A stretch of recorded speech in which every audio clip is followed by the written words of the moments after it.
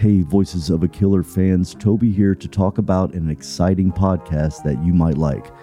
If our journey into the minds behind the bars has captivated you, then you'll find Prison Pod equally gripping. It's a podcast that delves deep into the lives affected by incarceration, offering first-hand stories from those on both sides of the cell. Available on Apple, Spotify, and Amazon, Prison Pod broadens the conversation around the impacts of jail and prison. Search for Prison Pod wherever you get your podcasts to listen to the real stories of those living a life defined by bars.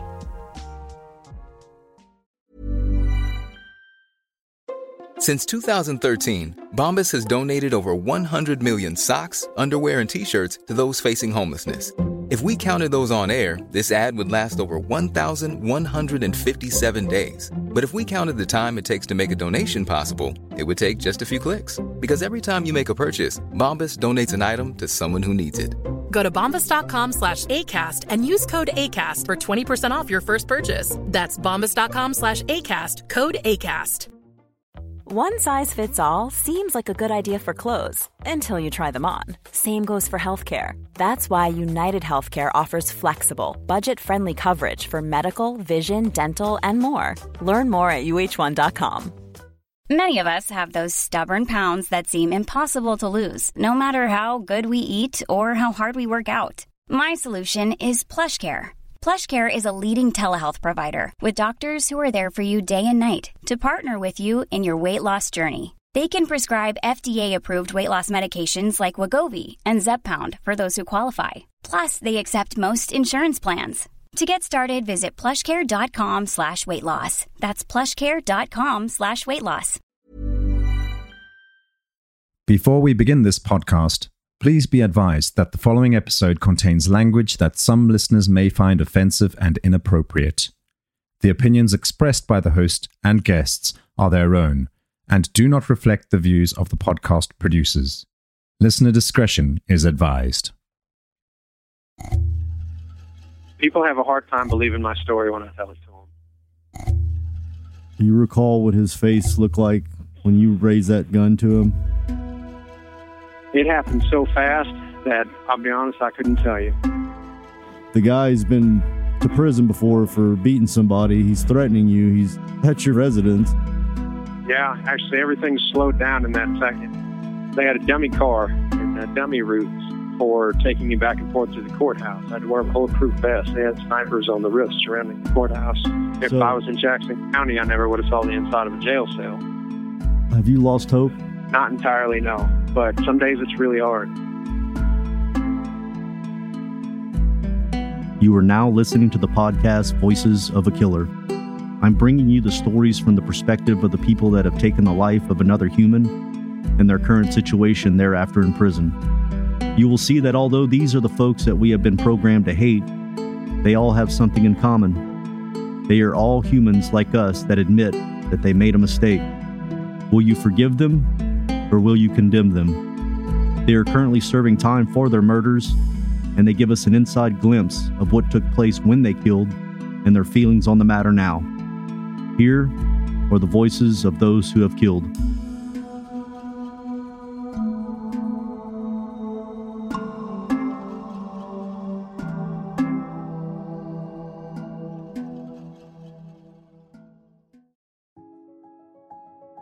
Welcome back to another episode of Voices of a Killer.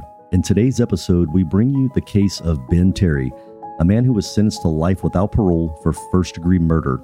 Now, a life without parole is usually reserved for the most egregious crimes and the most dangerous criminals. Effectively, it guarantees that an offender will spend the rest of their life cut off from society.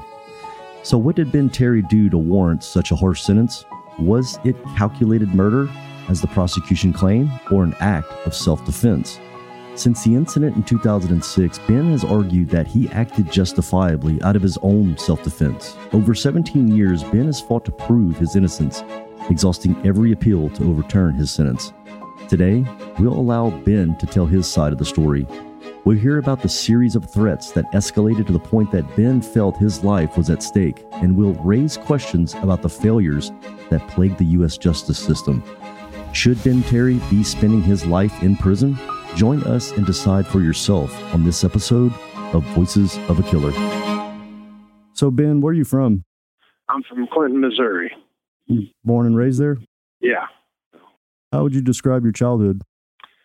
I guess semi-normal. So I come from a broken home. Parents got divorced early. Both parents were pretty self-absorbed, off into their own world, trying to figure out their own problems. So I was pretty well left to raise myself for the most part. Was there drugs and alcohol in the house? Yeah, there was a little bit of alcohol in the house. Neither one of my parents were drug users to speak of or heavy drinkers by any means, but I definitely had exposure to it growing up. What about violence? No, my dad was a passive person in a lot of regards, but it was an abusive household, I will say that. Do you take after your father having a passive attitude like that? No, I don't. Are you the opposite? Are you aggressive? No, I wouldn't say that I'm aggressive, but I'm pretty outspoken and quick to stand my ground.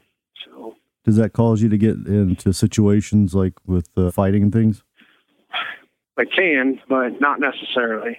Have you had a lot of friction in your life, run-ins with situations where it got heated? I wouldn't say that. I've only been in half a dozen fistfights in my entire life. How about in prison? You getting fights there? I've spent the last 19 years in prison, and I've never had to lay a hand on a single person. Really? Really. Did you have siblings growing up around your house? I did. I got an older brother, and I have a younger brother who's adopted. You have a relationship with family and friends on the outside? I have a relationship with my little brother. My eldest brother hasn't talked to me since I was arrested, and most of my family's passed away at this point, but I still have a strong relationship with my mother, and I got an aunt and a cousin that I'm very close to. Yeah. Of course, my own children. How about your love relationships? You ever get married and have kids? I was married for a short time. We had 2 children. My oldest I still talk to on a pretty regular basis, and when her 3 children. But so, Ben, I interview a lot of people down for murder. Quite a few of them say they're innocent. I'd be the first one to say there's definitely innocent people out there, but there's a lot of people that claim it, and everybody can't be innocent. But you, too, are saying that you're innocent.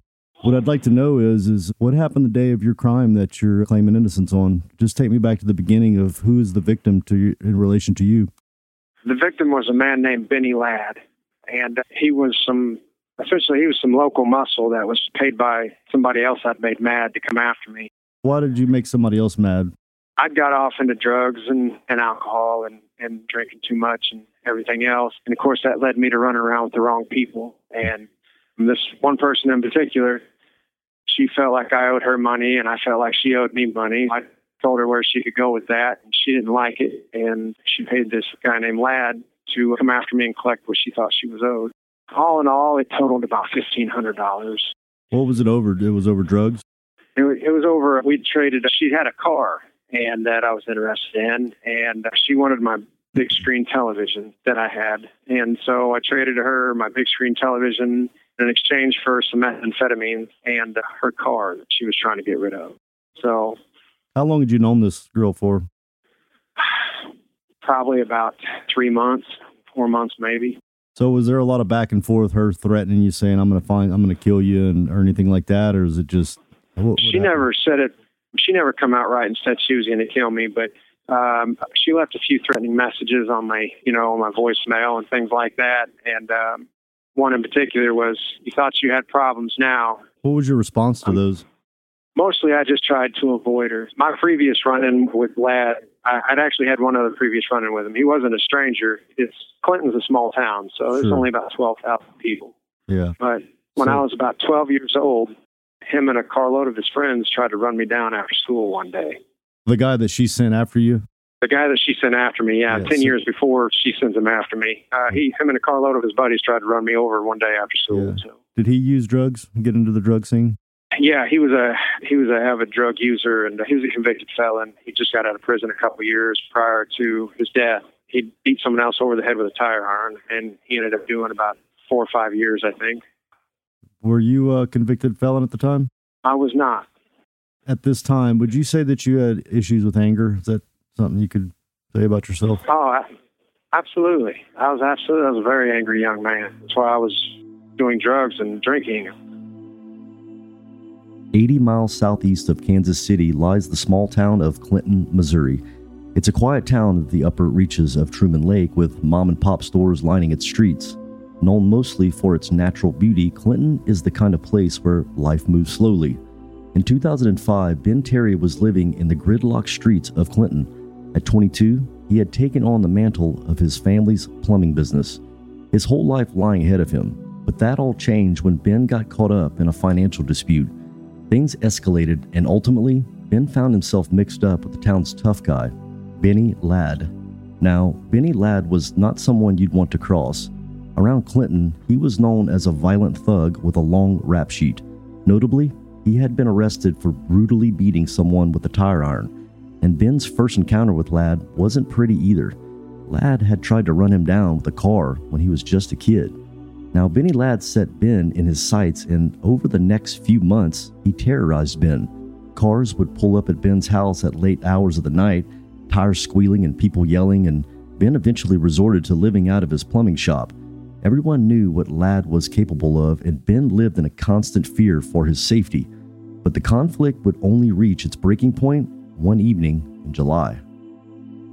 So Ladd comes after you. Where are you at whenever y'all meet up? Just where were y'all? At that time, I was living in my shop. We had a family business that we shut down, and so I was living in the front of it and using the garage to work out of in the back. I started a handyman service a couple years prior, so at that point it was still afloat. And you were in there? I was in there. What time of day was it? It was evening time, around 6, I guess it was around 6 o'clock, 6:30, somewhere around there, maybe a little later. Were you aware that he was on the way, or this was a surprise when he got there? I'd been there for a while. I was waiting on a friend to show up. It was 4th of July, 2005. So we were supposed to go to a barbecue. And I went outside to get a pack of cigarettes out of the car. And when I came outside, I noticed that he was about halfway up the street at a person's house that he knew. And they were putting in a car stereo sitting out front of the house.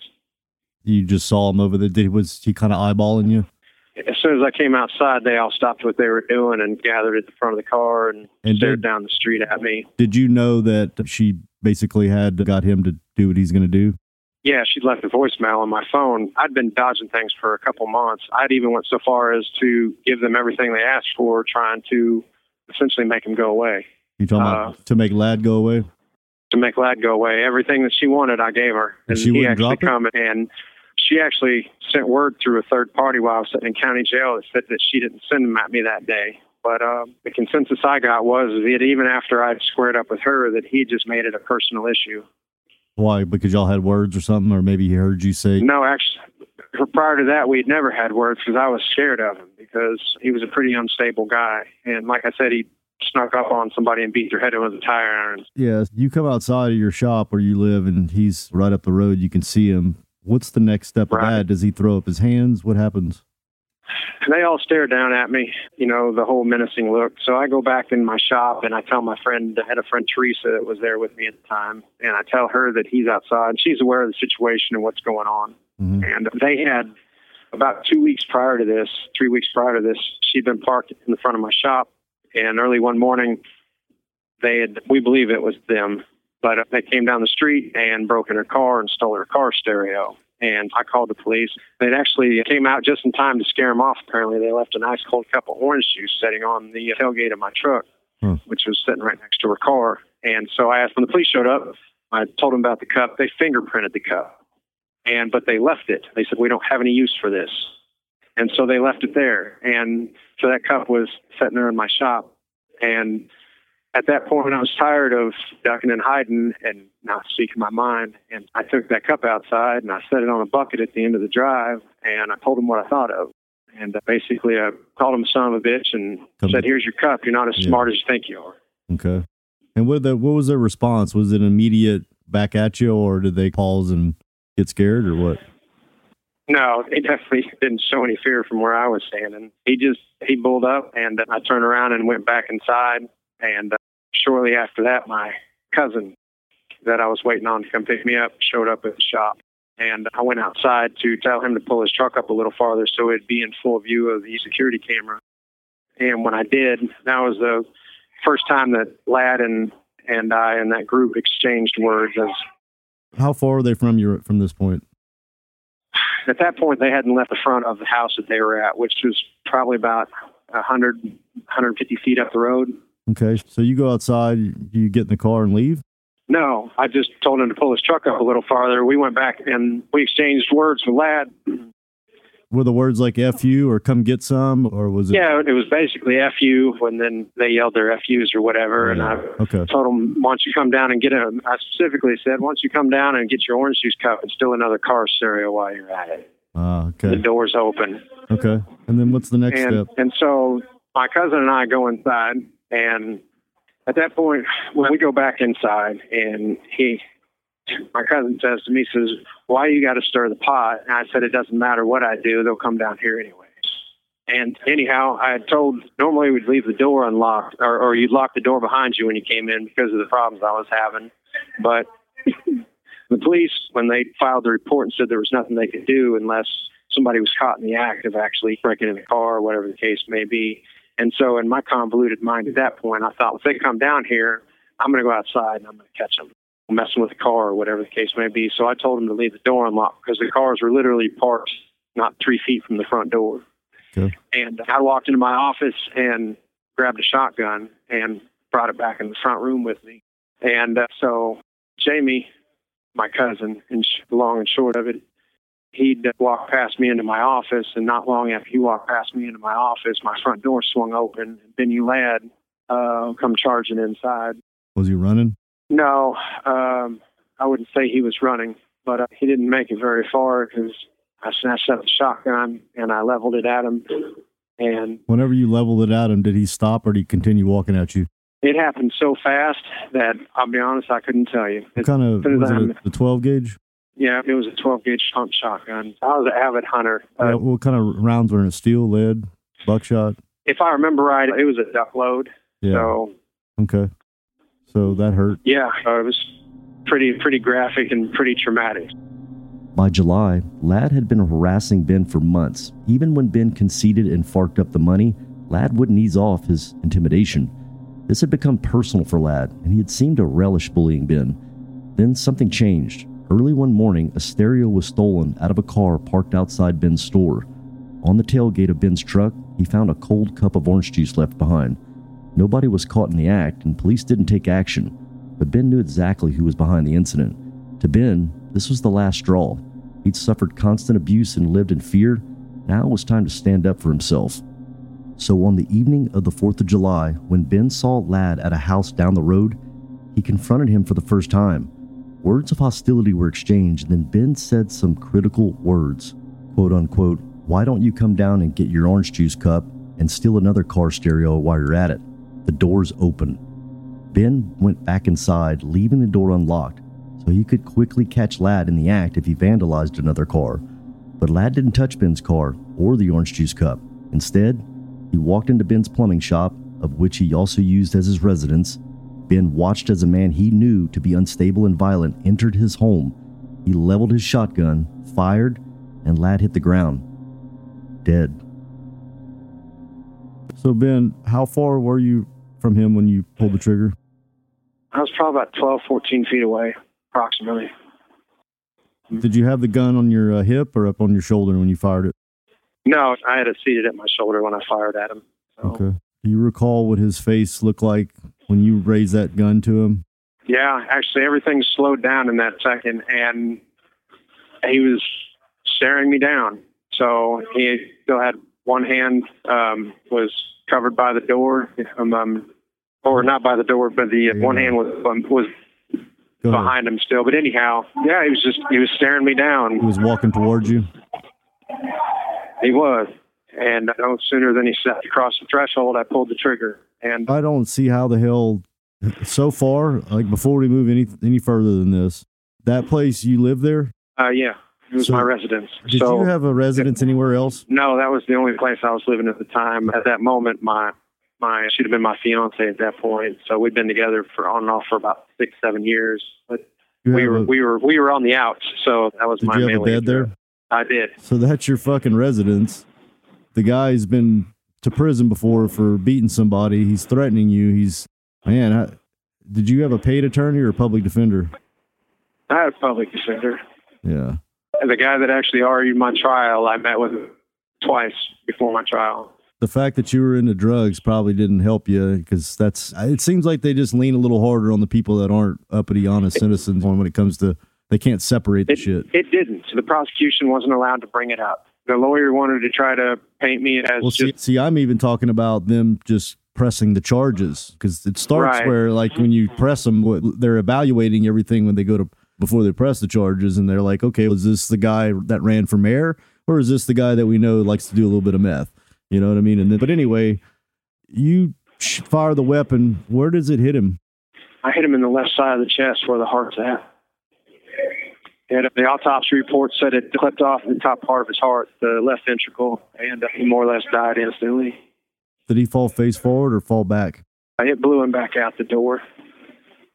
It blew him? Wow. Yeah. Did it take him there's off his no feet? exit. Yeah, it took him off his feet. There's no exit wound. It punched a 1.25 inch size hole into his chest.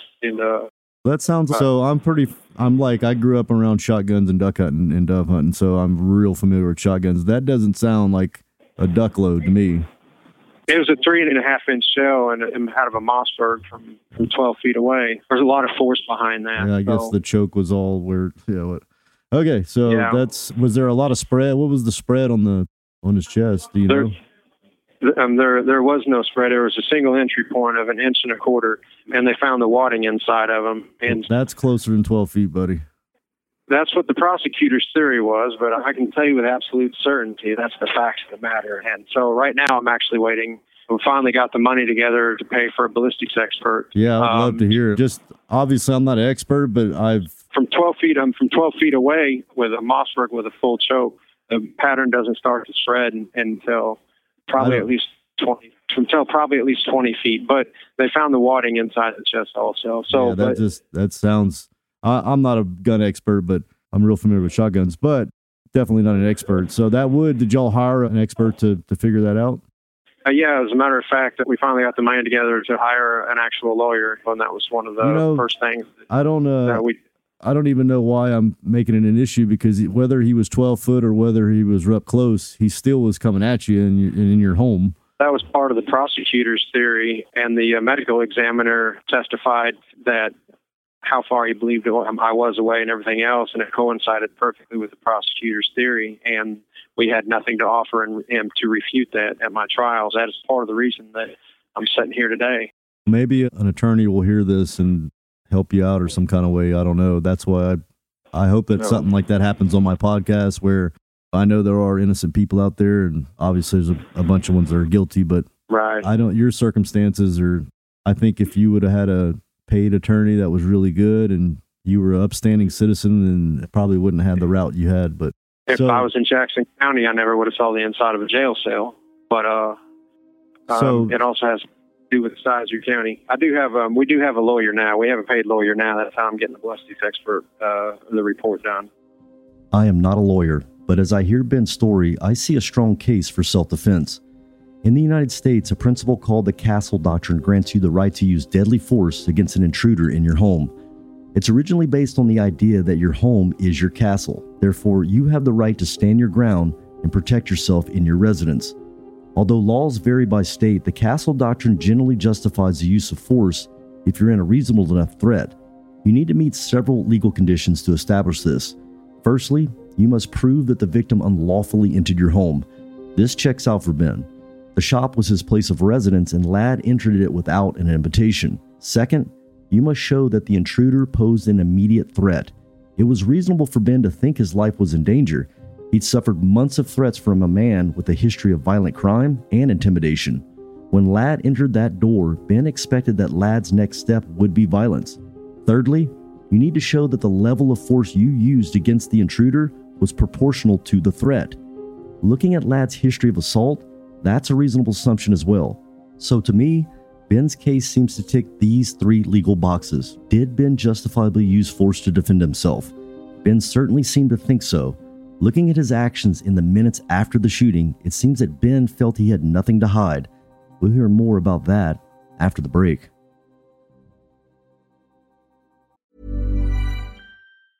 Wow. Nice. Yeah. What you're hearing are the sounds of people everywhere putting on Bombas socks, underwear, and T-shirts made from absurdly soft materials that feel like plush clouds.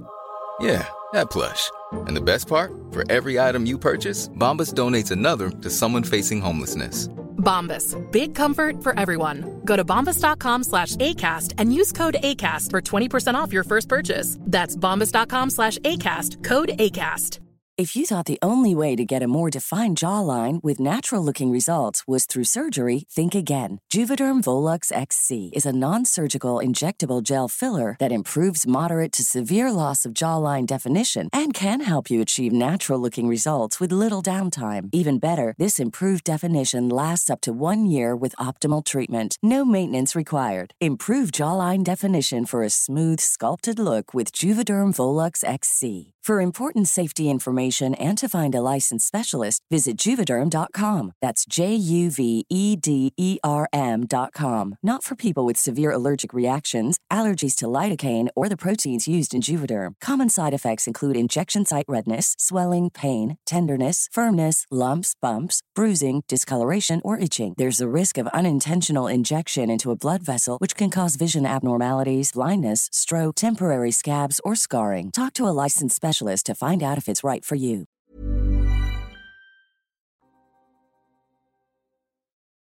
Ben, after you shot him and he flew back like that, what was the very first thing you did? Did you run up to him, or did you pause, and what happened?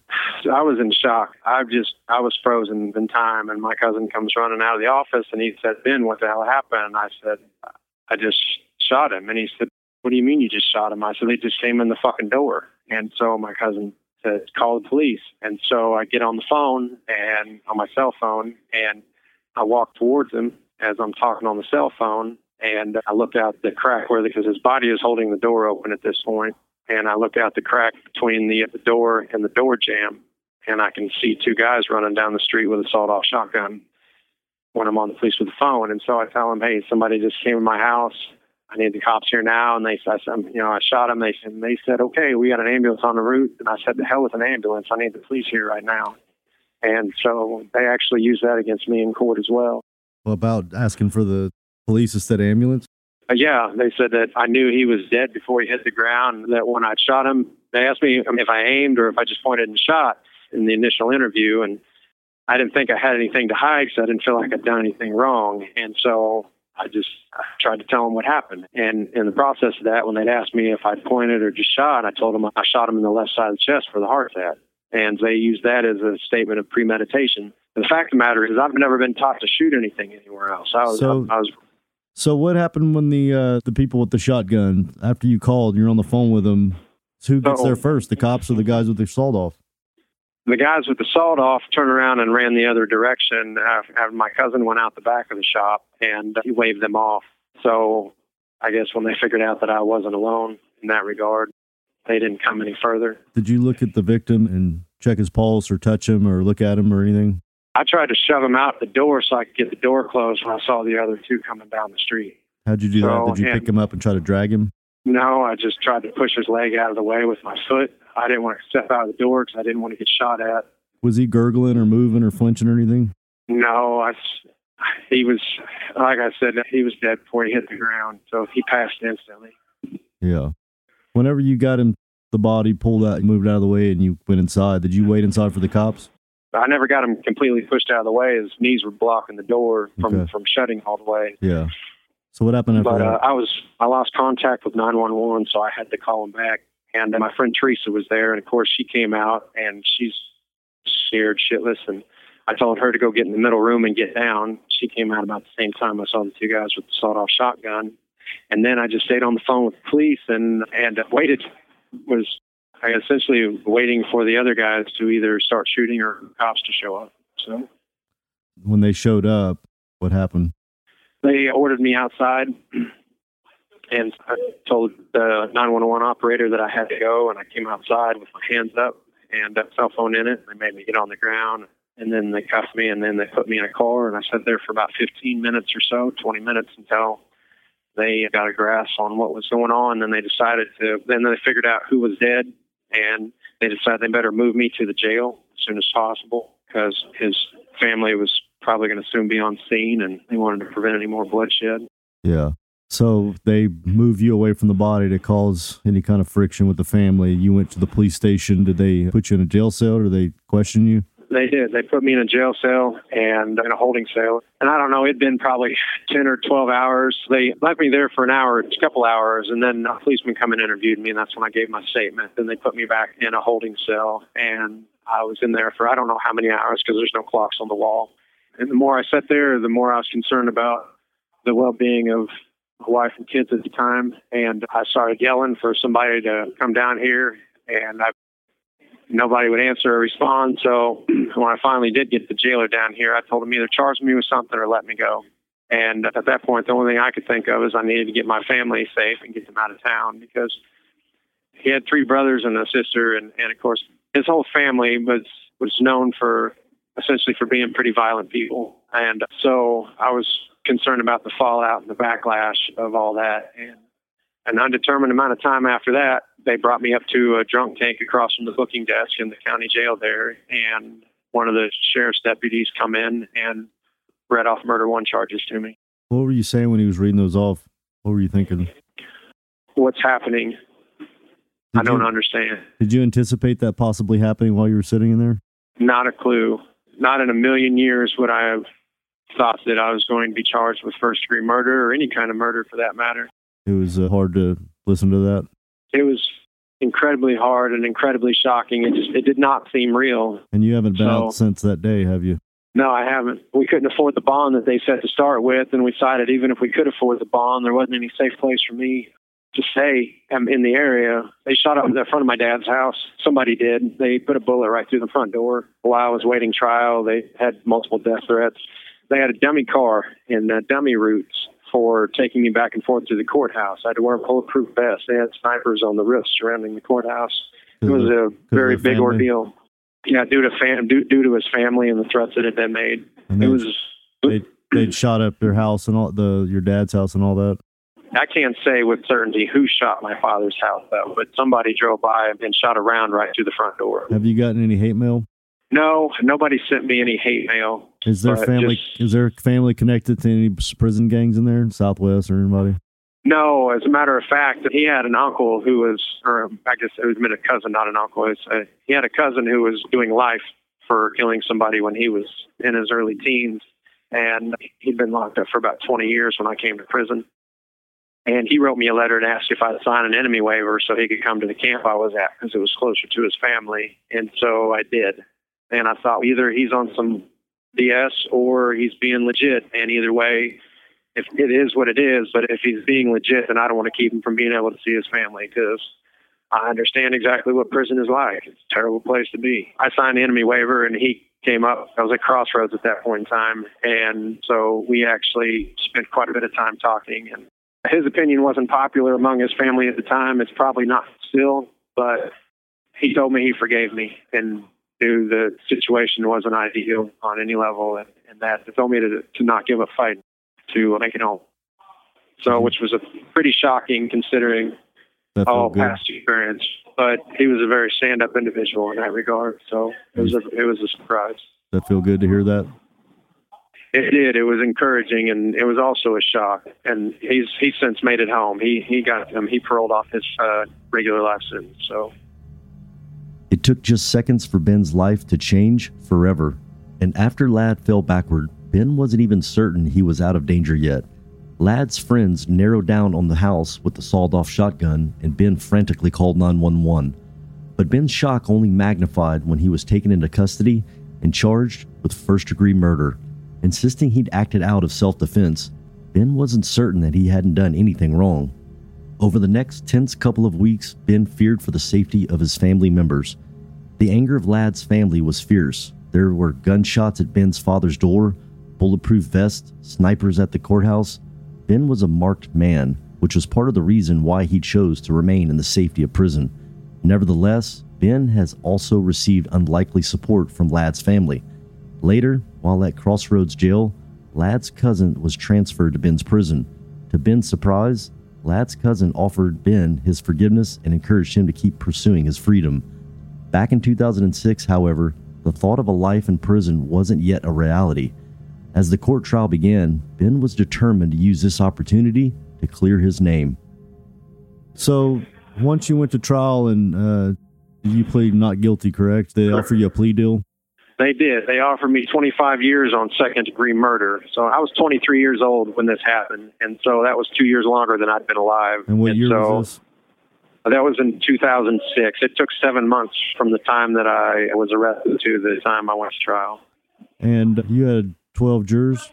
I did, and an alternate. Were you not able to say that was your home? Did they not let you use that in court? I was allowed to do some. It was established as a home because I had a bed there. I received mail there. How the hell did the jury, why'd they do what they did? I had a public defender to start with, and so the prosecutor's theory was this. I'd started the argument when I went outside and told him to go F himself, and then I baited him into coming down with the orange juice cup, and then I invited him inside with the intent to ambush him when I told him to come get the cup and steal another car stereo while he was at it. Of course, the prosecutor knows all this stuff. Come on. Of course, that could be a scenario, but the prosecutor doesn't know that. Did somebody say that you said that? Did the other guy that he was with the victim, did they say you were trying to get him to come inside? No, nobody said I was trying to get him to come inside. That was part of it. When I told him, come down and get your stupid orange juice cup, and why don't you steal another car stereo at it? The door's open. They said that I was implying the door to the house. And then because I left the front door unlocked, because I intended to be able to get out it quickly if somebody came down to mess with the cars, they said Where was the cup? When you brought it in, or you left it out? No, I left it sitting on the 5-gallon bucket at the end of the driveway. You could have reached it without stepping over the property line. And that's what it was all about. It was the cup out there. Man, you got fucked. Yeah, and on top of that, if I was truly serious about him coming down to get the cup or anything else, on top of that, my friend Teresa had taken the cup and actually peed in it. Because it had been her car. I guarantee you, if an off-duty police officer would have been in an argument with somebody and said, come get your fucking cup, and left it at the road and went in his house, and somebody went in his house and he fucking shot him in the chest right as they entered, he wouldn't be in prison, or whoever. Jesus, dude. It's pretty wild. People have a hard time believing my story when I tell it to them, but I don't, it's all there. No, trust me. It's all there in black and white, in the court record even. Ben, how long was your trial? How long was my trial? It lasted 3 days. What did you think before they told you what their verdict was? How did you feel it went? So the first day was discouraging. The second day, I felt like, was it the second day? After we got to make our argument, and my lawyer actually pointed out the inconsistencies and the fallacies in the state's witnesses' statements and everything else, we were feeling pretty confident at first. And then at one point in time, we actually stopped it was the beginning of the third day, before the trial started. We stopped and took counsel with my parents and with my lawyer, considered the possibly taking the plea deal because it wasn't looking good. So you considered taking the plea deal at one time? At one time I did. And at that moment, they offered me 25 years on second-degree murder initially, but my public defender told me that she was also under the understanding that the prosecution was going to seek to add an armed criminal action charge to it and ask for life on that one, or 25 years on that one as well. Dude, that's what I don't understand. They just want to It's very much a double jeopardy situation. It's already a violent crime, so obviously there's a weapon being used. But fire away. Yeah, so let me ask you something. You're sitting in there these 3 days. You look over at the jury. When you're into this situation, do they stare at you? What are they doing? Most of the time, they might look at you out of the corner of their eye or something like that, but they tend to try not to make eye contact with you. The day that they filed in to pass the judgment, essentially, or give their decision after deliberation, not a single one of them looked my direction. And so I knew before they read it off that not a single one of them looked at me, that they decided I was guilty of something. You felt like they were embarrassed about their decision? They didn't too embarrassed to look at you? Too shamed? Perhaps. I can't really say what they were feeling, or I couldn't say what they were feeling at that time. But I know that they realized that they were condemning a man to prison for the rest of his life. Obviously, their reaction, was the cause of some emotion they had. What the emotion that was, I don't know, but it could have been shame or guilt or embarrassment. Yeah, I'd say more perplexed. My lawyer went and interviewed some of the jurors afterwards, which I guess is a normal thing. And one of them said, we could tell that Mr. Terry was scared, but we didn't feel like we had any other choice, which confused the hell out of me because being afraid for your life is the first precursor of self-defense to start with. even then before the law Wow. changed. Wow, yeah. But so basically that said that my lawyer did such a poor job at presenting a defense that they didn't feel like they had any ground to acknowledge that. So is what it felt like. At the end of the short 3-day trial, a jury found Ben Terry guilty of first-degree murder. His claim of self-defense had been rejected. The prosecution's case went something like this. They argued that the murder was calculated, with Ben waiting inside his shop to ambush Ladd. They refused the idea that Ladd entered unlawfully, claiming that Ben had baited him into the property with the words, "The door's open," something Ben claims was misinterpreted. Prosecutors also pointed to a close-range shooting and Ben's choice to call the police, not an ambulance, as proof of his intent to kill at all costs. Swung this way, it looked like a premeditated killing, not an act of self-defense, with Ben as the aggressor. Ben feels he wasn't justly represented against this argument. At the time, a public defender was handling his case. Now, public defenders play a vital role in the legal system as they offer counsel to those who can't afford it. More often than not, they are just as capable as any quote-unquote real lawyer. But they also face a high volume of cases that limit the time and resources they can devote to each case. This held true for Ben, who only saw his public defender twice before the trial. Not only this, but the level of experience of a public defenders can vary. And sometimes, especially in complex cases like this, having a lawyer who specializes in self-defense might have been critical to yield a different verdict. Still, opinion had turned against Ben by the 3rd day of the trial, and as jurors read out the guilty verdict, they avoided eye contact with Ben, possibly a sign of doubt about their decision. So, Ben, who read out the verdict? One of the jurors? Yeah, the jury foreman. And you stood up for that? I did. When you stood up, did you look down? Did you look at the juror reading it? Did you look at the judge? I remember looking at the jury and thinking, one of you needs to look at me in the face while you're saying this and why you're doing this. And none of them ever did. And not even the jury foreman, who was ex-military. But I looked at the judge. And what was your reaction when they said guilty? My heart dropped. That's all I can say is my heart dropped. And I just felt like I was still living in the twilight zone. Did you cry that day? Like a baby. They transported me to a different jail in a different county to avoid any other complications or issues, and they put me in a suicide cell there immediately. And so it was right next to the officer's desk with a big viewing window, and I just laid on the floor, and I just cried. And first time in my life I'd ever lost my appetite. I couldn't eat.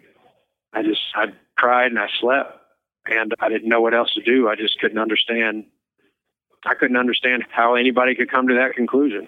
Man, I could feel that pain, man. Benny Ladd had a rap sheet was thicker than a family Bible, just case after case of assaults and charges dropped and thefts and all this stuff on his prison record. He had a really messed up life. He made a lot of bad choices. There was cops that didn't like pulling him over because the victim. The victim, yes. Yeah. While I was sitting in the county jail, almost every police officer that stopped by the county jail that got a chance, that saw me, said, "Hey, man, they should give you an award. They should give you a gun and a badge. They should give you this. They should do that, man. You did the right thing." And I just kept telling myself, or I kept saying to myself and thinking to myself, if I did the right thing, if this is so great, then how come I got charged with murder, one? And why am I being treated like this? And the other side of it was, I just took somebody's life. That's pretty serious, right? And I wasn't sure how to process that. So I don't have any military experience or service. I'd never pointed a gun at anyone before in my life, and that I can recall. And I was blown away that this was the attitude of the defense. But if this was such a right thing, then why was I being treated like this? Yeah, Ben, whenever you read your guilty verdict, how far after that was the sentencing? It was a month or 2 months later that they did the sentencing. So, did you have any outbursts in court? I did not. I did not. What was it like when he read the verdict to you? Did you stand up and stare at him? I was still holding on to hope, because in that moment, the judge had the power to overturn the jury's decision, which, it very seldom ever happens, but it is possible. And I was holding out hope that at the very least, that he would have saw the absurdity of it all and do you corrected. think that, looking at his facial expressions, and do you think that the demeanor of the judge, maybe he could have felt that way and he had it on his mind? I do. I believe the judge was conflicted. He looked conflicted? But not conflicted enough to do the right thing. Yeah. And so that's very telling of his personal issues and whatever things might be going on in that courthouse in that county. And because the fact of the matter is, when humans are involved, there's going to be mistakes made. There's fallibility. There's fill in the blank. And I don't know. It's just, I believe he felt conflicted, but not conflicted enough to do the next right thing. And what did he sentence you to? So, life without parole. Life without parole. Life without parole, which is to say, kidding me? you go to prison, you never get out. Jesus, dude. Man. Now, when we can, sorry, go ahead. No, I'm just fucking pissed off right now. When we considered taking the plea deal, when things were not looking well, and my lawyer was just shrugging his shoulders, I talked it over with my family in a side room off courtroom, and the lawyers explained to me that a life sentence was 30 years. And it was our understanding that if I got life without parole, that meant that I had to do a life sentence without a chance at parole. So that meant I had to do a flat 30 years. And we thought, if I'm not guilty of this to start with, then what's another 5 years? If I lose this, what's another 5 years? And so 25 years didn't seem like that great of a deal. It wasn't a great deal to start with, but especially if I'm not guilty to begin with, and if I'm just going to have to do 5 more years. I went into that with the understanding that after 30 years in prison that I would have the chance to go home, but that is not the case. Despite signs of reservation from the judge, Ben was sentenced to life without parole. Ben met his sentencing with complete disbelief. That moment, he says, was like living in the Twilight Zone. He justifiably defended his life. Prison guards were even congratulating him. But his defense team hadn't managed to convince the people who mattered most, the jury, of his innocence. Now the weight of a murder conviction hung on his shoulders. To add salt to the wound, Ben was handed the harshest possible sentence, life without parole. At the time, Ben didn't fully grasp the implications of this sentence. It meant that Ben would spend the rest of his life in prison with no chance of release. At 23, his life in the outside world was effectively over. Recently, Ben has actually become an active advocate for prison reform. Together with a fellow inmate, he has authored the Killing Time Bill. This proposed bill argues that people sentenced to life without parole should be able to opt for a voluntary death sentence instead. Lifelong incarceration, Ben told a news outlet, is a cruel and inhumane punishment that gives inmates no incentive to reform and no hope to rehabilitate. The chances of passing this law are very slim. However, Ben's efforts have brought awareness to the cruelty of a life without parole sentence. Considering his advocacy for the Killing Time Bill, I was curious about Ben's experience of prison life. Facing life in prison, the world passing you by, must be painful. Has Ben managed to accept his circumstances? How has he found a way to cope? How long have you been in prison now? I'm working on year 19 right now. So I just finished up year 18 about a month ago. So have you already exhausted all your appeals? I've exhausted every appeal all the way up to the federal HABE stage. The only thing I have left is to file a state HABE. And in order to do that, you have to bring new evidence. And it has to reach a significant level that it could have influenced the jury's decision. Or I have to bring a Brady violation, which is a situation where evidence was withheld by the state. And whether it was by the court or the police or the prosecutor or whoever. And those are the things we're working on now. That's why we're getting a ballistics report, because the medical examiner was allowed to testify to ballistics, to matters of ballistics, and it's outside the realm of his expertise. And he was wrong, because I know earlier in the interview we talked about how much a shotgun pattern should spread within 10 to 12 feet or 14 feet. But their theory was that I was standing right next to the door. And the medical examiner testified that according to the wound, that the striations around it were stippling, which is powder burns, and that he believed that I was 3 feet or closer when I shot him, and so that was fit the prosecutor's theory that I was standing right at the door waiting for him to come in to ambush him, as opposed to being across the room. But there was no exit wound.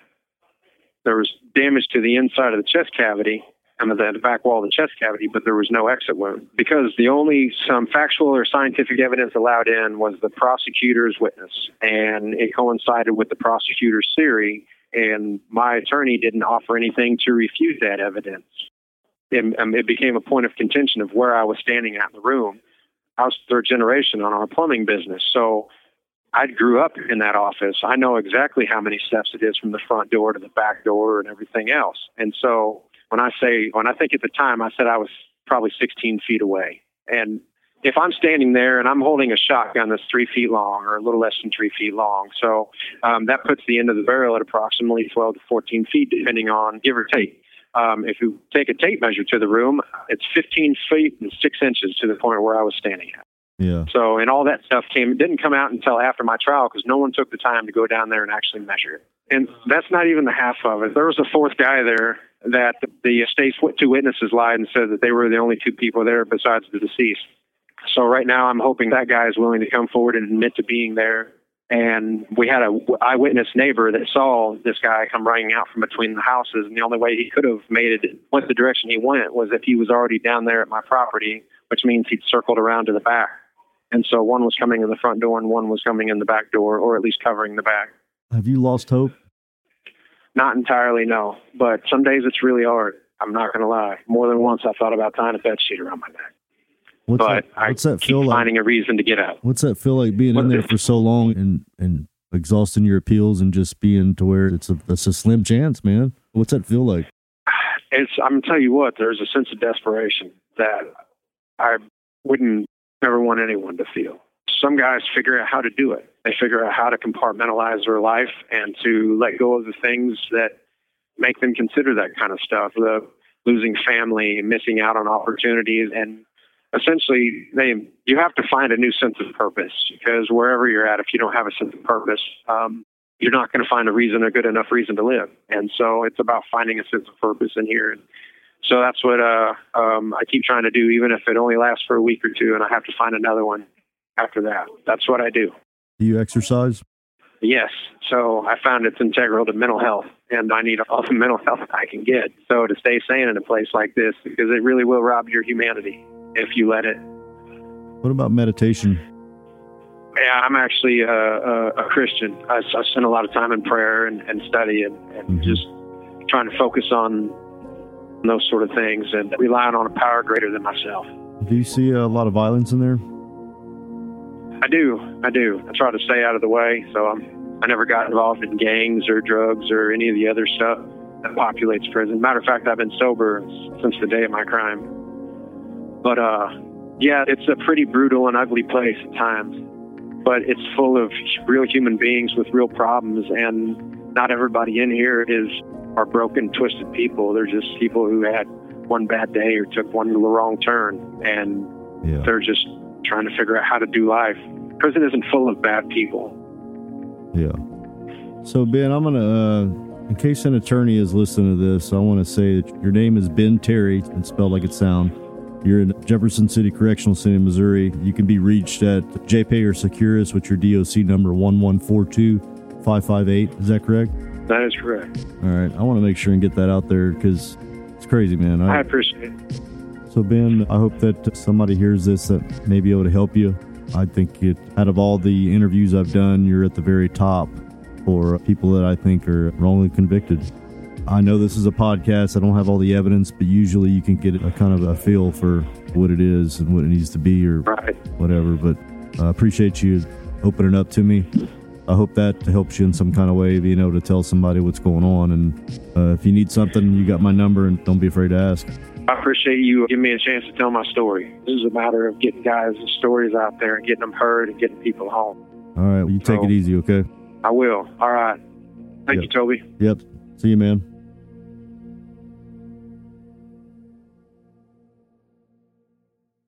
On the next episode of Voices of a Killer.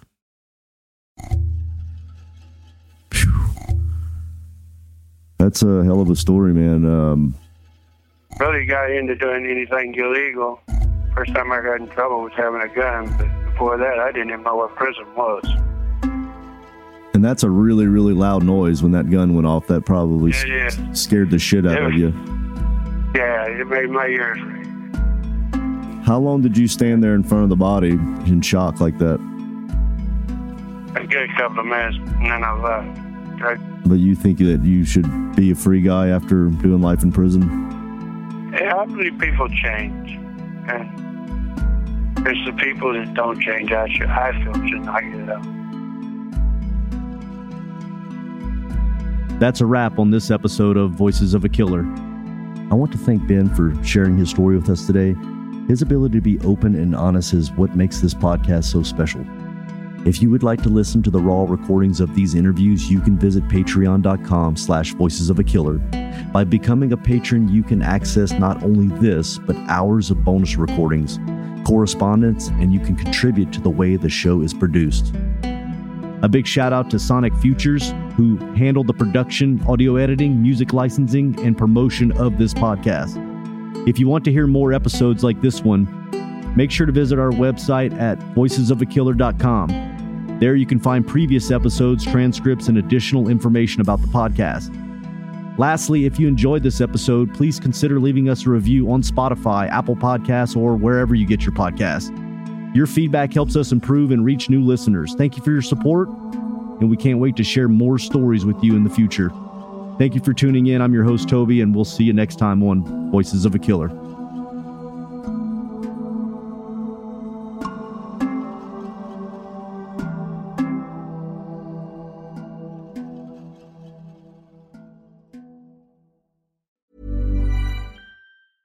Hey, it's Paige DeSorbo from Giggly Squad. High quality fashion without the price tag. Say hello to Quince. I'm snagging high-end essentials like cozy cashmere sweaters, sleek leather jackets, fine jewelry, and so much more. With Quince being 50 to 80% less than similar brands. And they partner with factories that prioritize safe, ethical, and responsible manufacturing. I love that. Luxury quality within reach. Go to quince.com/style to get free shipping and 365-day returns on your next order. Quince.com/style. Hey listeners, Toby here. We have a special announcement just for you. Voices of a Killer is launching its very own Patreon page, an exclusive platform that allows you to dive even deeper into the darkest corners of these gripping tales. By becoming a patron, you'll gain access to a wealth of exciting bonus content and behind-the-scenes exclusives that will keep you on the edge of your seat. Picture this, at our lowest tier, you can have access to further content with exclusive letters, photos, and correspondence that have never been seen by the public before. At our producer tier, you will have the opportunity to engage with the team, participate in Q&A polls, and receive updates on upcoming episodes and developments. This tier is perfect for those who have a keen interest in the production process and want to be a part of shaping the show's future. You'll also have your name read at the end of our latest episodes. How cool. At the next tier, you'll have all this and the opportunity to join in our once-in-a-month video chat Q&A session with me, the host, and our production team, allowing you to engage directly with the creators and further satisfy your curiosity. And for our premium tier, you'll have all this and the ability to listen to exclusive unedited raw interviews to really hear the true voices of our podcast. So if you're ready to unlock a world of extra content, head over to patreon.com/voicesofakiller now and choose the tier that best suits your craving for true crime. Your support will not only fuel our passion for storytelling, but also enable us to bring you even more thrilling narratives from the voices that are waiting to be heard on Voices of a Killer.